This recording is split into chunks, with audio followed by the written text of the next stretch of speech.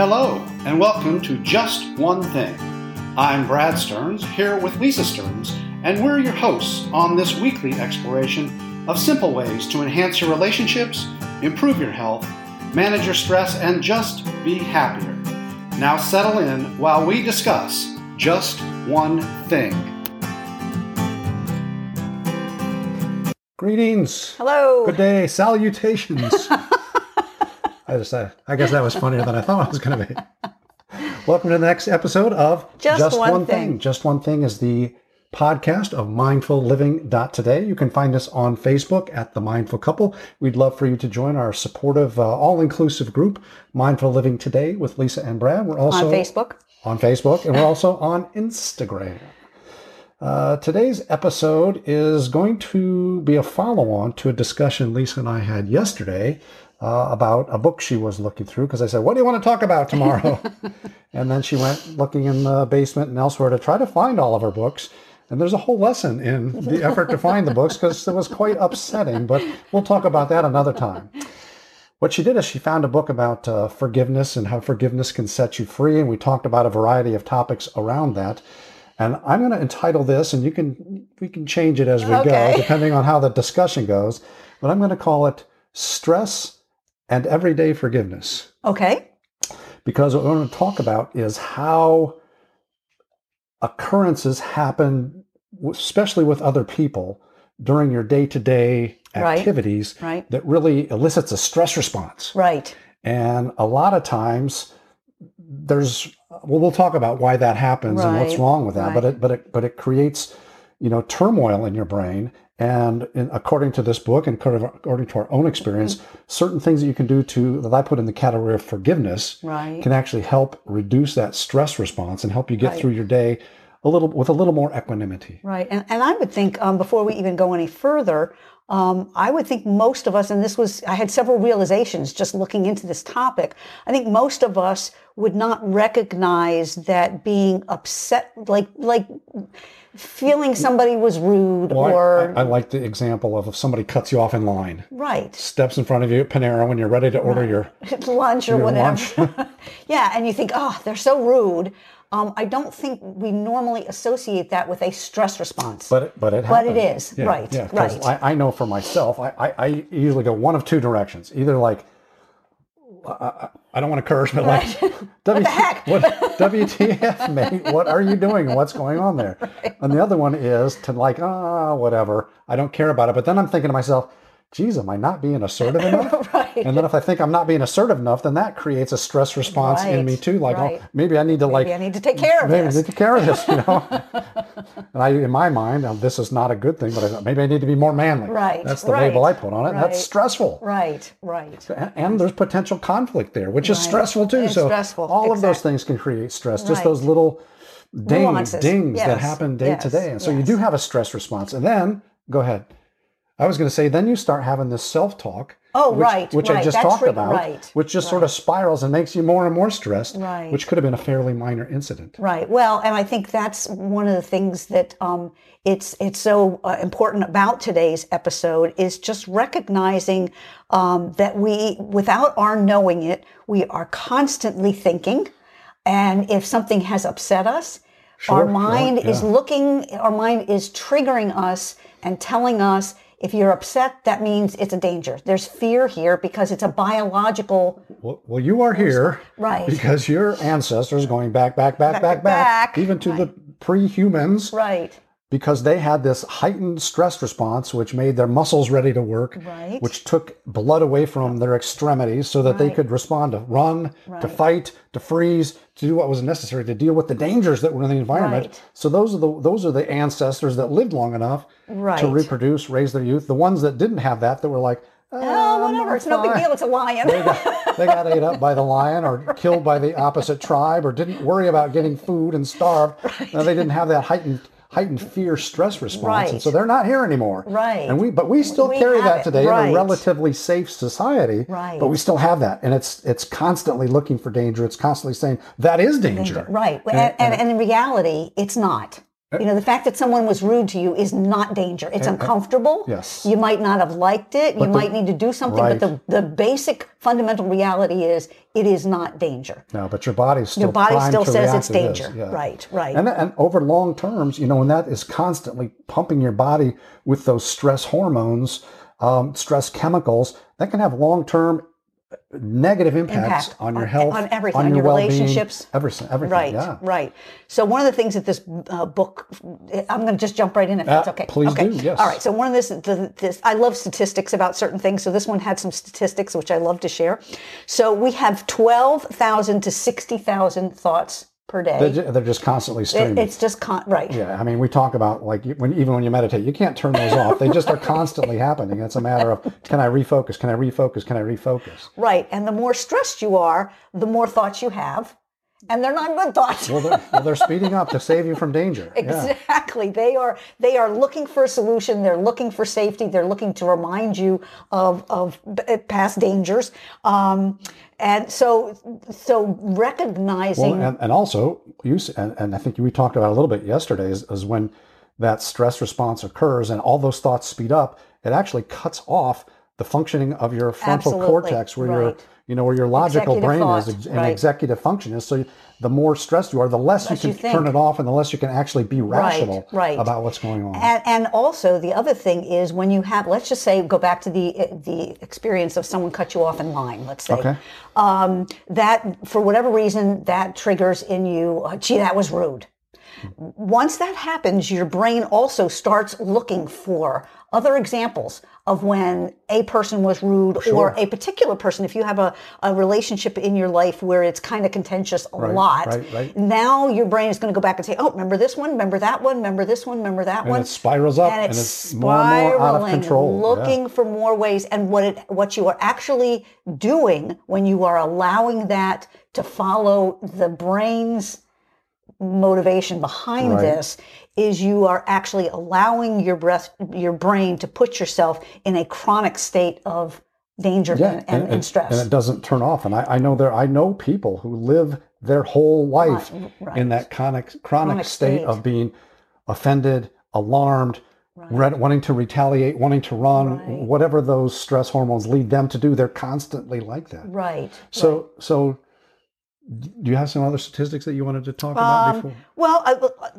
yes. So before we move on, the National Science Foundation found that more than 80% of your thoughts are fear-based, which that number blew my mind. That's a huge number to recognize that's actually the place. I call it the playground. It's the playground my mind lives in.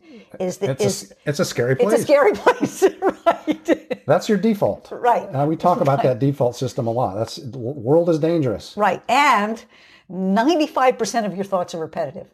Excellent. So you're not having a new thought. You're actually having the same old thought about something that happened. And usually if it's spinning around, repeating, it's grabbing other awful stuff too. It's like sticky notes. It's just picking up everything going along the way. So, I think it's really powerful to just know that. And one of the exercises they recommended in this book, which I thought was a really good way to kind of check in with yourself in terms of how much time, like I can hear people saying, that's not real. My brain definitely isn't spending 90% of its thoughts. So every time you make a whole bunch of little tiny pieces of paper, like 1 inch by 2 inch, when you have a thought, write it down, put it in a jar, crumble it up, put it in a jar. And just see how long it takes you to fill up that jar with little crumble up pieces of paper. And that will start to really give you a visual demonstration of how many thoughts you're actually having and that the majority of those thoughts are fear-based. Okay. All right. So life is horrible. You're constantly stressed. Very scary. How can we, what are a couple tools that we can use to sort of get out of this day-to-day stress mode that just happens because of interactions with people? Well, it's because the way we're wired. I think that's the thing, is recognizing this is the way we come out naturally. And if we want to have a different life, if we want a different script, then we need to make the effort to create that different script. And so when you hear yourself, for example, say, well, that was rude. What you want to do is rescript that phrase. And I like the term rescript, reframe. Reframe. Yeah. Right. So as soon as you hear yourself, and you can, in my mind and in my body, I can feel when I'm getting ready to say something like that. There's something like a little bubble coming up from my stomach, and I've got a little energy in my chest area. And it's, to me, it's not so different of a feeling from anxiety. Right. I'm sort of on the tippy toe, about to trigger some of those fight or flight responses that are built into our system. So if you can catch yourself and hear that you're going to say, or even after you've said it, but you say, well, that was rude, or that person was so insensitive, or they just totally blew me off for lunch, flip that, rephrase it, reframe it, and offer a second opportunity for why that happened. Give me an example. Okay. Somebody cuts me off out on the street. I'm driving down the road, somebody cuts me off, and I'm inclined to say, well, screw you, dude. Like, why are you cutting me off? Right. And instead I'm going to think, wow, they must be having a really hard day. There must be an emergency. Yeah, absolutely. That something is important that they have to get to where they're going. As soon as I do that, that actually flips the frontal cortex, the prefrontal cortex in my head, and allows executive function to happen. It allows a rational thought. Sort of short circuits that fight or flight and allows you to say, absolutely. What could be an explanation for this that's not personal, that's not an attack offensive, on me? Somebody steps in front of me in line, like, wow, maybe they didn't see me, or maybe they saw that their order's ready and they don't need to or maybe they've got a mother that's sick at home that they've got to run home to because she can't be left alone and they had to come out, whatever. Because for the most part, 99% of the time, you don't know what's going on in somebody else's head. No idea. And more often than not, it's not personal. It has nothing to do with you. Exactly. Right. It's either somebody didn't notice or they're in their own head or whatever. And that reframing is not a natural thing. Oh, gosh, no. So that takes a lot of practice when something happens. And we're talking like day-to-day interactions. Right. This is not necessarily a big, serious conversation you're having with your spouse or your family. Right, this is just this is just you recognizing day-to-day annoyances that happen. And it's the little things. And in the context of that, reframing and trying to come up with an alternative explanation that's not a personal attack, or making the person that's doing that a bad person. That's what I'm talking about. Just reducing that stress, and that's what I put in the context of day-to-day forgiveness. Right. I'm forgiving that person for cutting me off because they may have had a sick mother and they're trying to get home to provide care or whatever. Right, and I think as you were saying that, I'm thinking how important that really is within those really close or interpersonal relationships, like with a partner or a spouse, because you may have had a terrible day and you come home and you're like all in your head about your terrible day, and your spouse comes home and they're not helpful, or they don't take care of the kids, or they didn't walk the dog or put the trash out or whatever it is, and you've got that, well, like, you never do your thing in your mind.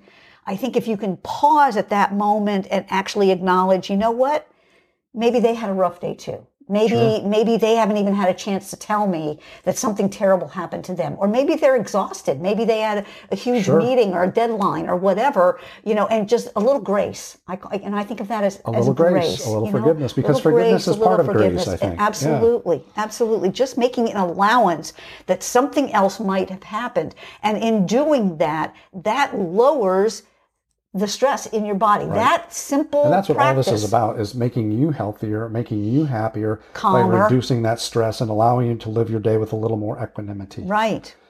So one of the things that you talked about earlier was just the rapidity of the thoughts that you have. And you talked about writing, your thoughts and crumpling them up and putting them in a jar or whatever.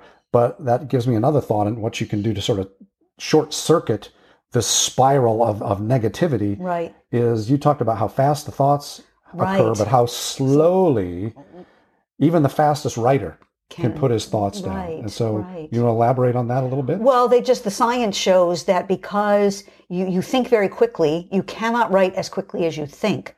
The mere process of writing down a thought will slow your thoughts down enough to allow executive function, to allow rational you get thought. Out of that fight or flight, you get out of that stress repetitive response. Thinking, yes. And so that's, other than journaling, just writing down. Just one thought. What's happening, the thoughts that are occurring as they're flying. If you have a place where you can grab pencil or paper or whatever and start writing down the physically thoughts writing as they it occur, down. that is going to just slow it down, allow you to think more rationally, get you out of that fight or flight spiral that can happen from just simple occurrences anything. day to day. Right, right. And so, and we're not talking about, like, I love the idea of, it's like a 1/2 inch piece of paper by 2 inches. It's a little tiny piece of paper. So this is not, we're not saying go journal about it. Right. We're saying write down that one thought, like whatever that thought was, write down that one thought. And once you write that one thought down, then that gives you the ability to look at it and say, okay, how could I flip that? How could I come up with any other situation? Because the writing itself slows you down, and now you have an opportunity to reframe or rescript that to say, what's an alternative that could have happened? Anything. Yeah. And I think a lot of, when I have tried to do this with people before,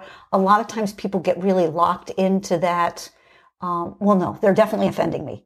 They're definitely doing something else. So sometimes you may even have to say, well, okay, if another person that I didn't know did this to me, if it's something that you're used to having that connection with, step outside that and say, okay, if somebody else that I didn't know did this to me, maybe what could be their motivation? And that may give you that little pause, that breath that you need to be able to reframe that. Because sometimes when we're in a contentious relationship, it is hard to see that somebody is not doing something historically. Right. So that writing is just really a tool to help you reframe when your brain might be hijacked by that stress response. Yes. We really just touched the surface of this, and I think we just wanted to make you aware that all these stressors are happening all the time, constantly, and it's hijacking your brain. It's taking away your peace. It's taking away your happiness day to day, your rational thought. And so we just wanted to say that there are steps you can take to sort of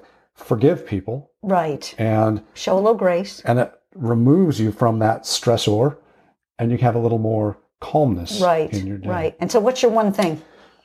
My just one thing is just recognize, man, these stressors are hitting you all the time. Right. And if you're not aware of it, you're not going to be able to take the steps to fix it. Right. You're at the mercy of your brain. Right. And I think mine is going to have to be similar, because I think as with most things, it starts with that recognition.